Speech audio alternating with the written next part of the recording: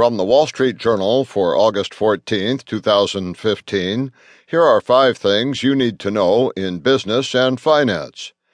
Oil prices slide to 6.5-year low. Crude oil futures on the New York Mercantile Exchange dropped to a more than 6-year low on escalating concerns about demand from China following the yuan's devaluation.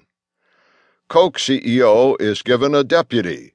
Coca-Cola Company elevated James Quincy, an insider, to the number 2 job amid board concern that Chairman and CEO Muhtar Kent needed a powerful deputy to help manage the far-flung business empire and try to reverse flagging soda sales. German growth picks up. France stagnates. Economic growth in Germany accelerated slightly in the second quarter on rising exports, but hit the brakes in France, underscoring the big divergences within the Eurozone. Trump made millions off marketer. Donald Trump earned millions for extolling ACN, which has weathered regulatory investigations in 3 countries.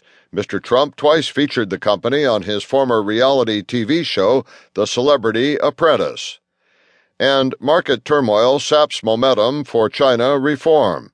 China's central bank is fighting to open the country's markets, but questions are emerging about whether its creaky financial system and the people who run it are up to the task.